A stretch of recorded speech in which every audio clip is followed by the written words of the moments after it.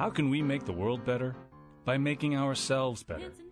The Dr. Joe Show explores how you can make positive personal change by using his groundbreaking and highly effective I Am approach to understand who we are and why we do what we do. Your small changes can have big effects. Join us now for the Dr. Joe Show with Mark Stiles of Stiles Law, Thomas McCoy, and your host, Dr. Joe Schrand. Ladies and gentlemen, welcome to the Dr. Joe Show. Ooh, that was a long one, Mark. Nice. Thank you. I don't know. I wasn't used to that opening, so I wasn't sure where to cue in, you know? I know. We sort of, lost our sound for a moment there, Larry. But that's okay, because here we are. We're back. And Mark, we're here. You weren't here last week. What were you doing last week? No, I was on a trip of a lifetime last week. Yeah? That sounds good. What were you doing? Yeah. Can't tell you. Ah, good. It sounds like a good trip. That's why it's the trip of a lifetime. But Tom was here last week. Hello, Tom. Hello, Dr. Joe. And last week we were talking about Zoom's 50th anniversary. Can you believe it? We had Chris Sarson on, we had Kenny on, we had Tommy on. And then Sunday night it aired live. And now if you want to watch the very first episode of Zoom, children's TV show from 1972, 50 years ago, you can actually watch it. You go to wgbh.org/Zoom50. It takes you to a page. You can click on it and you will see Dr. Joe 50 years ago. It's crazy. It is crazy. Yeah. And we've been getting some great feedback from people all over the country, all over the world who remember Zoom from all those years ago. It's amazing. So it was really fun. And then on the 26th, there's going to be an interview with 6 of the 7 original first casts of Zoom, moderated by David Camp, who wrote Happy Days. And he was on our show about a year or so ago. So that's going to be really fun on the 26th. So we'll be chatting about that a little bit next week, too. And you have a book coming out, too, don't you? I do. In February. Unleashing the Power of Respect, the I Am Approach. And it will hopefully introduce people a little bit more to the I Am. It's a collection of stories of people that I've worked with, my patient teachers, and then change the perspective on the I Am. Because, we pathologize people. We stigmatize people. We say that they are broken. And the I Am is saying no one is broken. And that is such an important thing, especially for what we're going to be talking about tonight. Because the biological domain is real, but you change the environment of those cells, you change the response. And sometimes that response will not lead you down that path of success of the I Am. Tom, can you please introduce our guest for tonight? Absolutely. As a speaker, she has presented for the 2nd annual Teaching Cannabis Awareness and Prevention virtual conference in 2021, Alcoholics and Substance Providers of New York State, Community Coalitions of Virginia, the National Alliance on Mental Illness in Solano County, and many other organizations. She is also a former actress with appearances on The West Wing, Disney's Bolt, and famously was the voice of Jill Valentine in the Resident Evil franchise. Woo. She is the co-author of the only fictional story which illustrates cannabis-induced psychosis, A Night in Jail. Welcome to the Dr. Joe Show, Heidi Anderson-Swan. Thank you so much. Welcome, Heidi. It's so great to have you here. Thank you very much. I have to make a correction in the introduction, though. I know IMDb says that I was with Bolt. I never had anything to do with Bolt. Oh, so they screwed up the Bolt?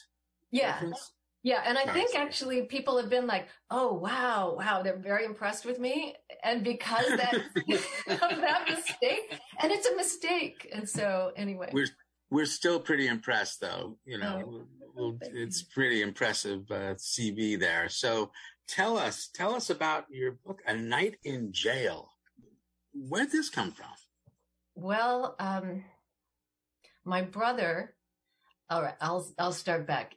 Back in the late 1970s, early 80s, marijuana was very commonly used by people of all ages where we grew up. My brother and I grew up in Washington State, and I was 12 when I started drinking alcohol and smoking pot, and nobody told us that there was anything wrong with doing it. It was just there, and we just did it. And so one time, and I didn't do either one a whole lot, by the way. I was a very ambitious kid. I was a very social kid. I had, a lot going on in my life, but that's just how normal it was that someone who was like involved in student government and, I was a cheerleader and I got good grades, that someone like that would still be drinking alcohol and smoking pot because everybody was just sort of doing it. And so one time I was getting high with my best friend, and all of a sudden I didn't know who she was. And I didn't know where I was. And then I'd remember, and then I'd forget. Now, mind you, we were in my house, the laundry room of my house. And here I was going in and out of reality, and it scared me so much. And this was back when the potency of marijuana was about 5%. So very, very, very low, especially by today's standards. And I didn't think much of it. Now, my friend was fine, but I was not. So it wasn't like it was laced with something else and we were both having this horrible experience. No, this was unique to me and she was fine. And I just didn't think much of it, but I really stayed away from it because it just was not a good experience for me. So how old were you when that was happening? Like 15, 16, maybe even 17. I can't remember the exact. I just remember being in the laundry room and with my high school best friend. Right. Okay. So I didn't like this experience. And it wasn't until just about 10 years ago that I found out there's a name for that. It's called cannabis-induced psychosis. And that's where a person loses touch with reality because of their use of marijuana. And I'm the perfect example of it because it never happened to me before that. It never happened to me again. It only happened that one time. And it was very scary. And like I said, it didn't happen to my friend. And what we found out is that 10 to 15% of the population is predisposed to psychosis. Most of us don't know it. And marijuana is an environmental risk factor to pull the trigger for it. And so even in small, small doses, someone who is predisposed can have a very negative experience like what I just had, or like what I just described. So my brother, he really liked the funhouse feeling that it gave him. He liked, the losing touch with reality. And so he did it just a little bit every day through high school, through college, and graduate school. And then after he completed graduate school, he went on and he was like, oh, you know what?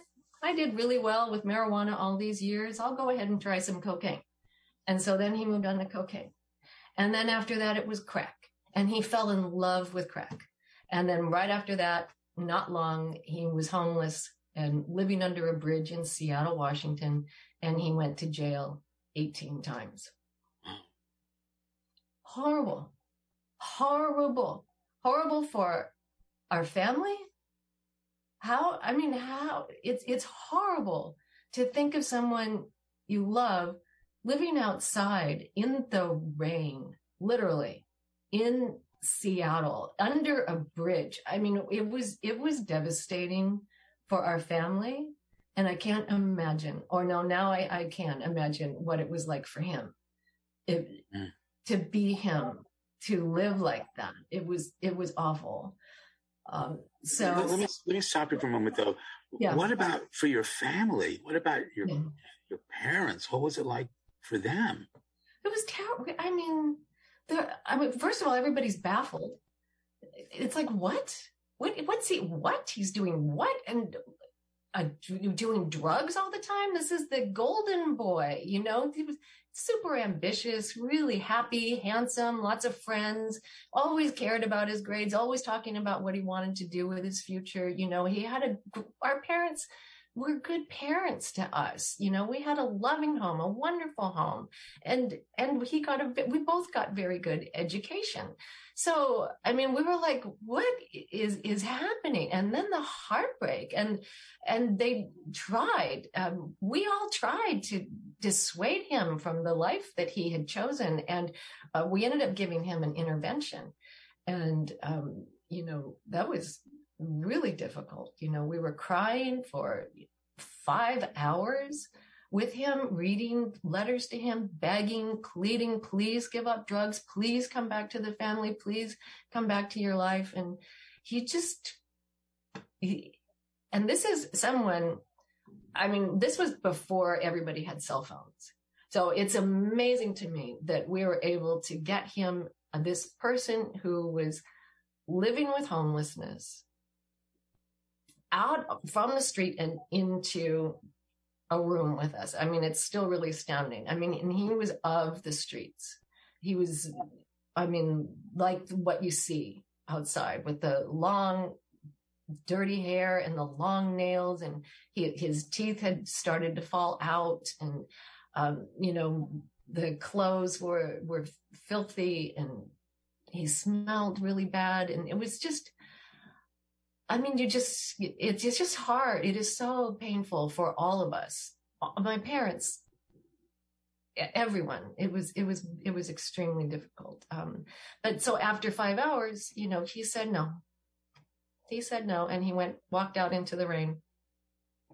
And so it was, I mean, we were just devastated by this. You see these intervention shows and you go, oh, that's great. It's it, or you see the film Beautiful Boy, you go, oh, the happy ending. And there's not always happy endings, and we have to be honest with people about this. And so, after many agonizing years, and if any of you care to read the story about this section, which we don't have time to go into now, it's on the website, anightinjail.com, under, about the authors. And so we will definitely take a look at that, because it is so true that the interventions do not always work. Yeah. He was homeless on the streets for 10 years. Or in jail. In jail, yeah. And so the deal breaker was he had been arrested so many times that if he did one more time, if he got busted one more time, he was going to go to prison. And for him, no. No, he's like, jail is fine. You can get through jail, but I can't go to prison ever. No. And so that stick really helped him with sobriety. And so he said, okay, I will go into treatment instead of going to prison. How about that? I'm not sure people understand the difference between jail and prison. Can you help us with that? Well, he would say jail is just juvenile boot camp. That's what he says. You're checked in, you're checked out. Now, prison is, and I don't know that I'm the best person to ask about this, just that he didn't want to go there. He said, you get a parole officer, and they drug test you all the time once you get out, and it's just locked away. It's just a much more intense experience. And then he said, and if because we read about this in the book, he said, I would have to check in with them, and once I got out of jail, I couldn't live on the streets without using drugs or alcohol. So I will get drug tested, and I'll get sent back to prison, and it'll just be an endless cycle. I think that's why he said he couldn't deal with prison. But so after the intervention that we gave him, there was a few years that went by, and I'm just going to cut to the chase. The good news is that we were able to get him off the streets and get him evaluated by a psychiatrist. And the psychiatrist said, he said, after the visit with the psychiatrist, he said, I told her things I've never told anyone. And I said, oh, well, what did you tell her? And he said that I'd been hearing voices. And what? Very interesting. Yeah, and that he thought he was John the Baptist, and that he thought that the CIA was following him, and that he thought the only safe place that he could be where cameras weren't following him was underneath the freeway. What? What? I mean, I was like, I had no idea. I don't think any of us in our family had any idea. We thought he was a drug addict, and we thought he was dealing drugs to feed his habit, and he was throwing his life away for that reason entirely. So I was really surprised. And so our mother took him in, and she let him live with her, and she fed him and helped him to, get back on his feet. And he started going to 12-step meetings, and he was being treated and getting sober. I mean, the whole thing. And it was at that time that I first started to find articles that said teen marijuana use increases the risk for adult schizophrenia. Absolutely. That's right. I mean, I couldn't believe it. I was like, why doesn't everybody know this? Right. So, why is it common knowledge? Right. People need to know that, because listen, if you use once, your increase in risk goes from 1 to 1.2. You use more than 50 times, you have almost a 7 times risk of developing schizophrenia. People just don't think about it. No. Weed is safe, right? I mean, it's just weed. Yeah. Right? It's just weed is what people will say. It's legal. It's legal. That's right. It's legal. It's not addictive. Yeah, right. And none of those things are true. That's the big myth, guys. Yeah. Weed is absolutely addictive, physiologically, not just psychologically. And it is a gateway. Mm-hmm. And your brother, sadly showed us that. So what happens next? Then what happens? So I told him, and one of the things that his story illustrates is that it, just like you were talking about the gateway, he said it. He was like, oh, all these years of marijuana went just fine. I'll go ahead and try coke. Right. And they mix now, especially today. Polydrug use is the problem. It's not just that they're using marijuana. They're mixing it with Xanax, or they're mixing it with meth or alcohol, the most common. And that is just so dangerous, especially when we're talking about driving. With cocaine, and I mean, it just goes on and on. Anyway, so I told my brother about this. Here's what I wanted to say is that of all the illicit drugs that can cause a psychotic reaction, like what happened to me, the one that converts most often to schizophrenia, as you just described, Dr. Joe, is marijuana.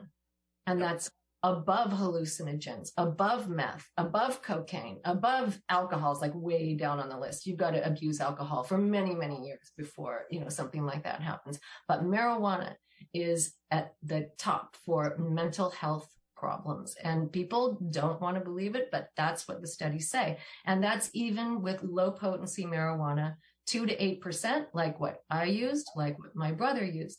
However, the stuff they're selling in the pot shop that you have in your community today is much stronger than that. It's several times stronger than that. The bud itself, like what you get in a joint, is probably, I'm guessing, and I don't know about Massachusetts, but in California, it's around 20%. That's 4 times stronger than what I was using when I lost touch with reality.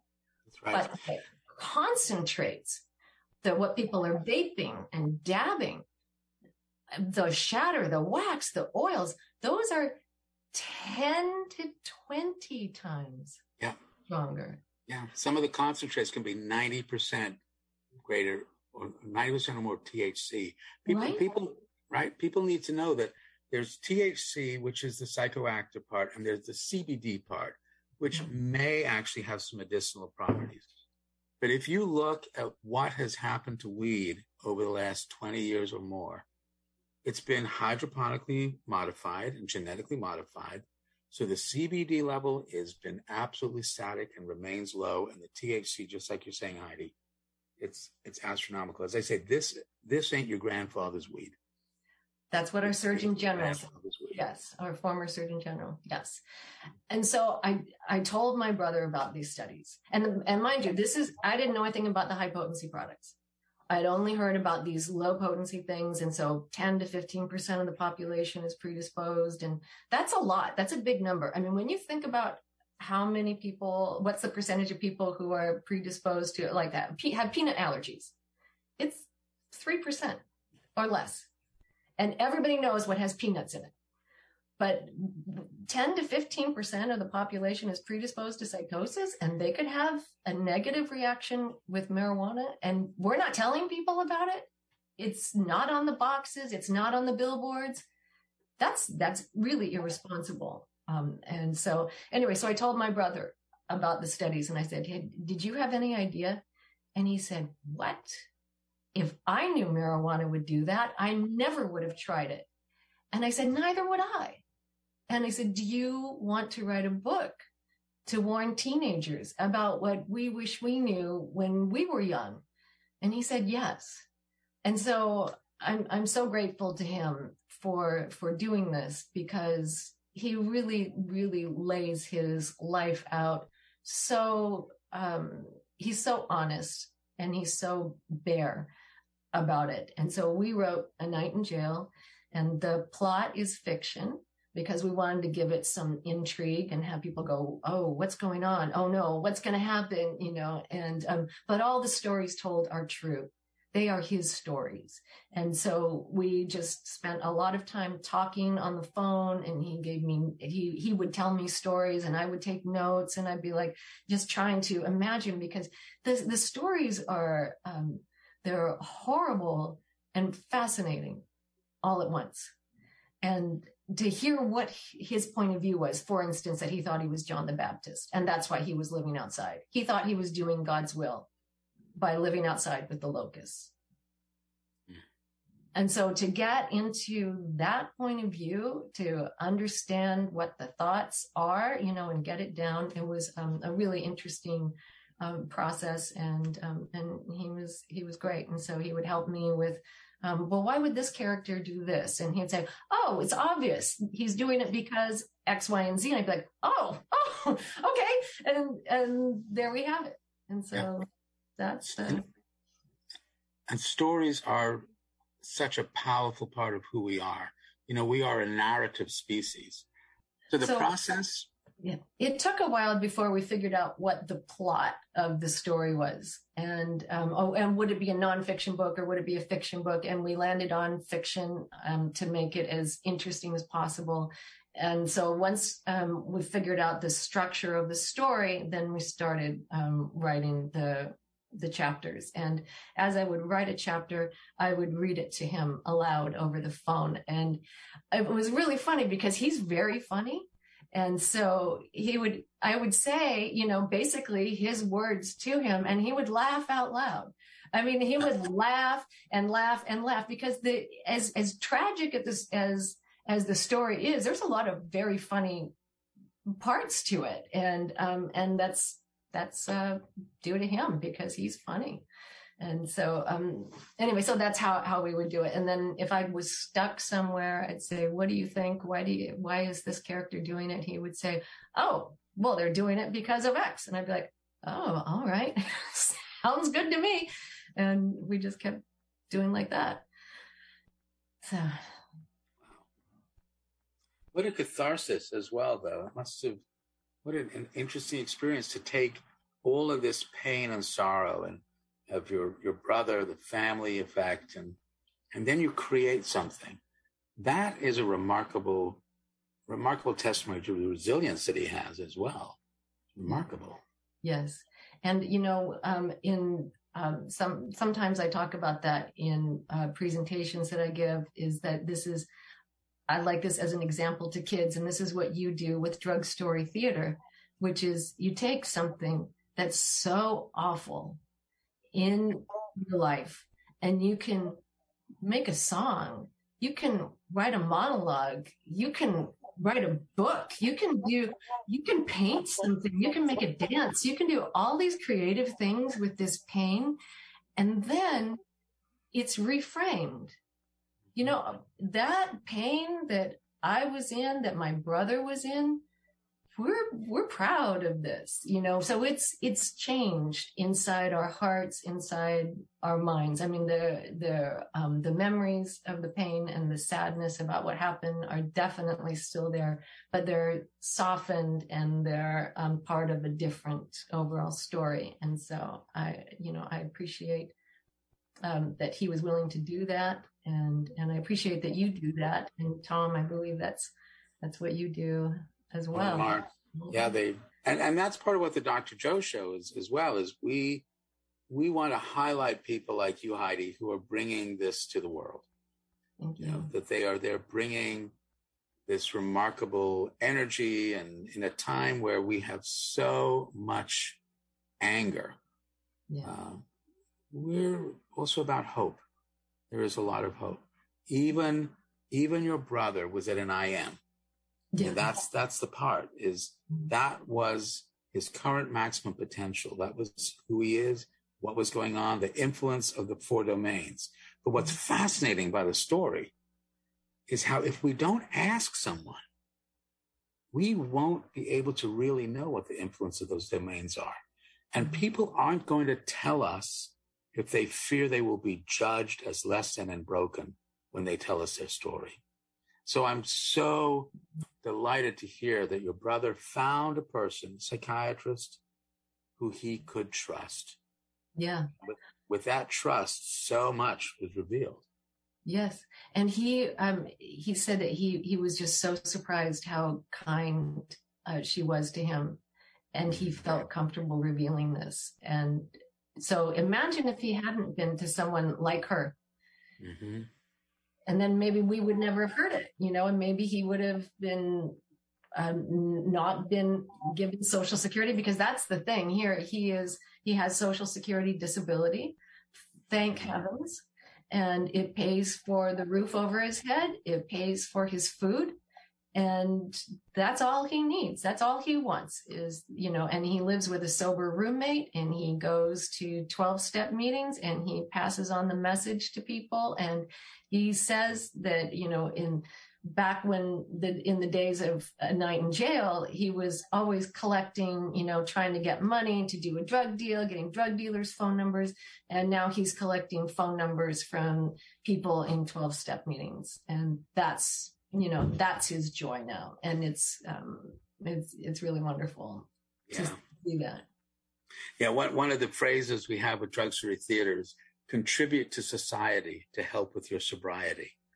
Because as you give to others, you increase your own value. And that, from a brain point of view, really feels better than getting high from drugs and alcohol. Mm-hmm. But your brother has more than that. So the weed may have been the trigger to set off the psychosis. Mm-hmm. So how is he managing the psychotic process now? I think, he's pretty, he's getting treated. So good. That's really good. And I think I would leave that for him to speak to, but I would say. Delighted if he did. Yeah. I'd love to hear him tell us. But go on. Yeah, he's a lot of fun. He's a lot of fun. But what's really, I think, rare about him and valuable about him is he's able, as a sober person today, to look back and remember what he was thinking when he was in the throes of his illness, in the throes of his addiction and his delusions, what he was thinking before all that as well, what led him on this journey. And I think that is what makes the story intriguing for teens, because they can identify with a lot of what he's saying. They go, oh yeah, I know what it feels like to feel awkward around a girl and want to, have a little something to make me feel less self-conscious. And I know what and those are the kind of stories that are told. Why, how did he get started in the first place? How ambitious he was, and how it's like the slow erosion of what the potential of a person's life. And it really happens really quite slowly, that a lot of people don't even notice it. Yeah. And so what are you doing now with Night in Jail and trying to get the word out? How's Heidi Swan doing it? We've spoken a lot about your brother. Let's talk about Heidi. Well, this is my passion. And as we discussed how marijuana has changed, this alarms me greatly. When we voted for Prop 64 here in California to legalize, I had no idea marijuana had changed since the 1980s. I thought we were legalizing the same marijuana that I was using, my brother was using, and I realized that it had a side effect for some people. And I thought, well, it should still be legalized because, for a variety of reasons. And so I did that. And my husband said, you're voting to legalize this while you're writing a book about the harms of it. And I said, yes, I am. And he's like, okay, all right. And then as I was just about finished with the book, and it's a lot of work, as you know, you've written 2 books now. No, my 5th book is coming out in February. So, well, you're prolific. That's a lot of books. It's a lot, and it's a lot of work. And I was just finishing with it, and I was so tired, and I really just didn't want to. I was just tired. And then I was talking to a friend of mine who works in prevention, and she said, well, with these high potency products, these kids are really putting their brains at risk. And I said, what are you talking about? And she said, oh, the stuff kids are dabbing and vaping, the concentrates. And I'm like, I don't even know what you're talking about. And so she had to describe to me these products that were 4, 5, 10 times stronger than what I thought we voted for. And I was like, are you kidding me? And so she explained how the mental health problems are so much more acute with these strong products. And so it's not like a slow erosion of a life. It can be a fast erosion of a life. There are some people, tragically, who after just a couple of years using these ultra high potency products have terrible mental health effects, including bipolar disorder and increased risk to suicide. I mean, I have friends whose children have committed suicide because their psychosis was so severe. They were positive. I mean, and it's similar things like the FBI is following me, the CIA is following me, and then a young person will do something horrible.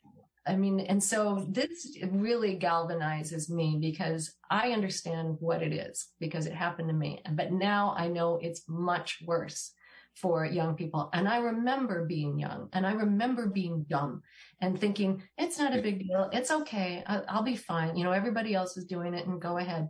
But for me, I couldn't afford to do that. And especially today, I imagine me in today's world taking a hit off a vape. Right. That's 10 times stronger than, I would probably be in the emergency room, with hallucinations and paranoia and other things. Yeah. Well, you had that experience in the laundry. I'm just going to change one word, Heidi. I hope you don't mind. Yeah. I don't think adolescents are dumb. They're not dumb. Thank you. Okay. And the reason I say that is because part of their brain, however, is not developed. Yeah. And that's the prefrontal cortex, the part of the brain that's responsible for thinking, rational thought, being able to make a plan, execute a plan, and anticipate what will happen next. Right. So that's the prefrontal cortex. The adolescent brain is limbic. It is emotional, irrational, impulsive. What do adolescents want? They want to feel pleasure, take risks, and be social. Man, is that a setup for addiction or what? Yeah. Feel pleasure, take risks, and be social. So for us here in Massachusetts, it was 2016. And we voted to make marijuana legal. I did not vote in favor of it, either in Marshfield or in our state ballot. But for me, as I look back on it, it's as if a whole group of adults just stopped using their prefrontal cortex and stopped thinking, what will happen next if we do this now? What's the message we're sending to our children when we legalize marijuana? And man, we got so much pushback. Yes. Mark, what do you think about this? Because you've worked with me for a while with drug-free theater. You too, Tom. I think it's fascinating how an industry can pull the wool over the eyes of society so easily, and we accept it. The cigarette industry did it for years, and shame on them. Huge billion-dollar settlements for lying to us, and now we're sitting here watching it happen all over again, and with a much more serious effect. With weed, and what's just happened with prescription pain medicines, right? Right. With the OxyContin, I mean, that whole thing. Yep, it's remarkable how susceptible we are to certain things. So what do we do now, Heidi? First, tell people how they get the book, where they can go. How do we get it?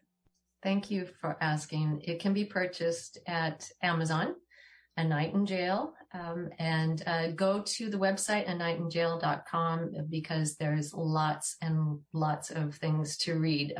They're short, and if you look under menu item research, there are short articles and videos and studies, and also websites that have similar information on them. And so you can see some of the most respected peer-reviewed articles showing the link between marijuana and a host of mental illnesses.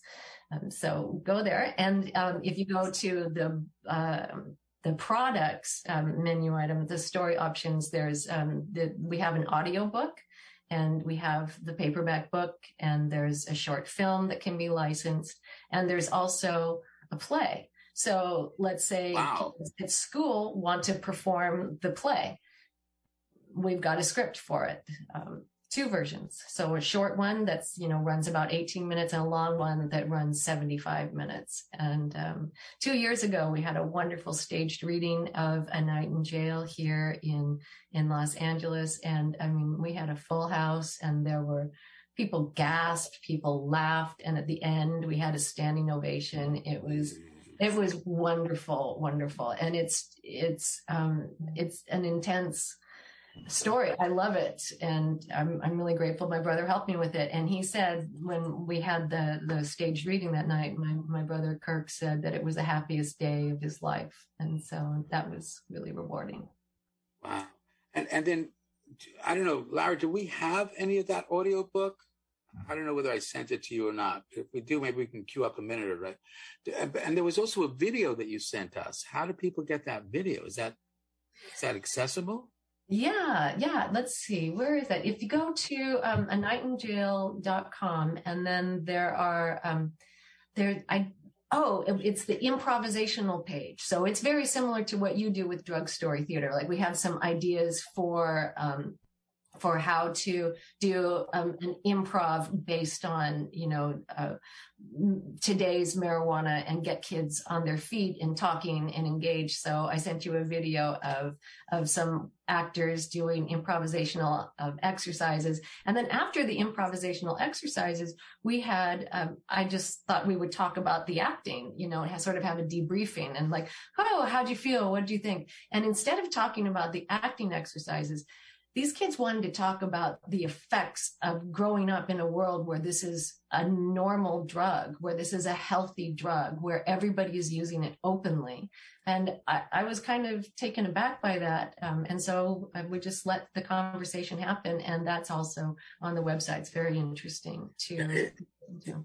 It's terrific. And talking about how the vapes were, are basically strawberry and lemon and flavored. So you don't even think about it. I mean, that gets into the whole thing of edibles. You're talking about edibles as well, and the targeting audience of edibles? Oh, I mean, this has got to change. This is something that the law has got to get in front of. I mean, we stopped selling those bubblegum cigarettes. Remember those? Yeah. I loved those things. And it normalized cigarettes to kids. And so those are gone now. We should not be selling THC edibles in a package that looks exactly like something a kid would eat. There was a study released from Ottawa that there had like an 800% rise in pediatric visits to emergency rooms because of mostly these candies. And the ages was 0 to 9. Wow. Wow. So imagine what then they go to the emergency room. Some of them had to be intubated.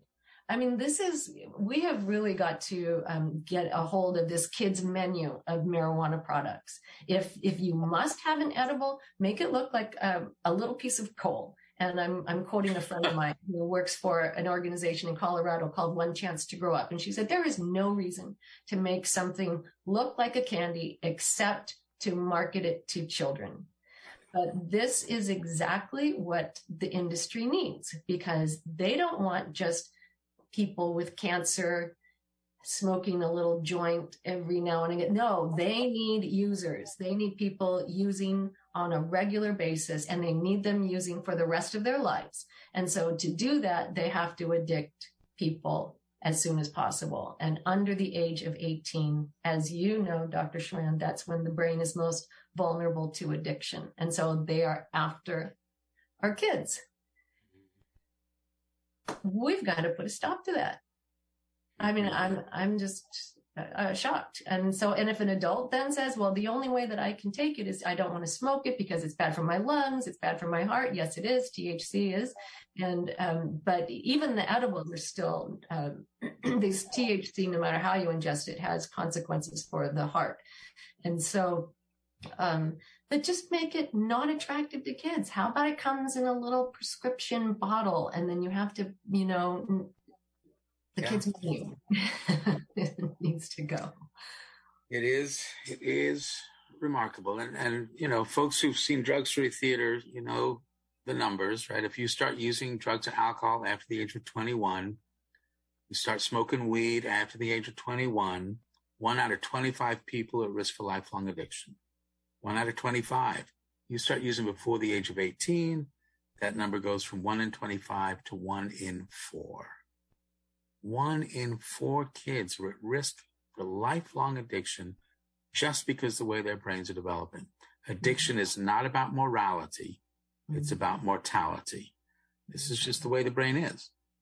And that's the other part of it is once you're using, and if you are addicted, there's such a stigma about coming to get help. Mm-hmm. You're judged. What's wrong with you? You're weak. It's your fault. You were using. We have to be able to break that barrier as well. Because if you need help, come and get it. Come out of the showers and get some help. If I could just interject something about stigma, I think it's okay to stigmatize the substance, but not the user. Just like we did with tobacco. We have successfully flipped that script. Yep. And right now we're on the other side with marijuana. It's cool. Yep. It's normal. It's okay. And if you say anything bad about it, guess who's stigmatized? I'm stigmatized. Yeah, because I say, oh, did you know there are mental health effects? Did you know that it worsens COVID? Did you know it's a toxin and it causes cancer? Did you? And they go, what? Who are you? Shut up. And they call me names, and it's like, excuse me, you don't want to know about the side effects? And I mean, and so the stigma comes to the people in prevention. And I'm not the one that said it. Our Surgeon General said it. The American Academy of Sciences, the National Academy of Sciences said it, not me. I'm just telling you about my personal experience that confirms what they said. And so it's an interesting stigma thing right now. And so let's stigmatize the drug and let's have empathy for the human who fell prey. Great. Yeah. So we're coming to the end of the show. And as we do at the end, we talk about the 2 truths of the I am. Remember, the I am is saying we're all doing the best we can, influenced by the 4 domains of your home, the social domain, the biological, and the I see. How I see myself, how I think other people see me. Because the domains interact, a small change can have a big effect. So Heidi, what small change can you recommend to our listeners regarding this topic? Like the way we talk about preventing heart disease and preventing cancer, we should talk about that with mental illness as well. Are there things that we can do to promote a healthy brain, prevent mental illness. And there are some things. Now, will every mental illness be prevented? No, absolutely not. But let's stack the deck in our favor. And so how do we have a healthy brain? We wear helmets when we're toddlers. We put on seatbelts so we don't bang our head against the glass if we get hit. And we should protect our brains chemically as well. Mm-hmm. Let's not use a substance that can do damage that could be irreversible. And you can't go back on that. And so I want to bring awareness of that to youth, to protect their brains. And as you say, don't give it away. Don't give it to the industry. You need that brain, and it needs to form all by itself until the mid-20s. And then if you must do whatever it is, then, like you said, there are less consequences. Yeah. And I think you may have already answered the second truth. You control no one, you influence everyone. You get to choose the kind of influence you want to be. Heidi Swan, what kind of influence do you want to be? I got into this because I want to prevent more homelessness. How do we prevent homelessness? We prevent addiction. We prevent mental illness. How do we prevent mental illness and addiction? One of the things is, like you said, don't use substances before the age of 25, any of them. There is no safe drug. Heidi, thank you so much. Folks, A Night in Jail. You can get it on Amazon, anightinjail.com. Go to the website. It's really, really good. Great read. Thank you, Heidi. Thank you. Thanks, Larry. We'll see you next week. Tom, see you next week.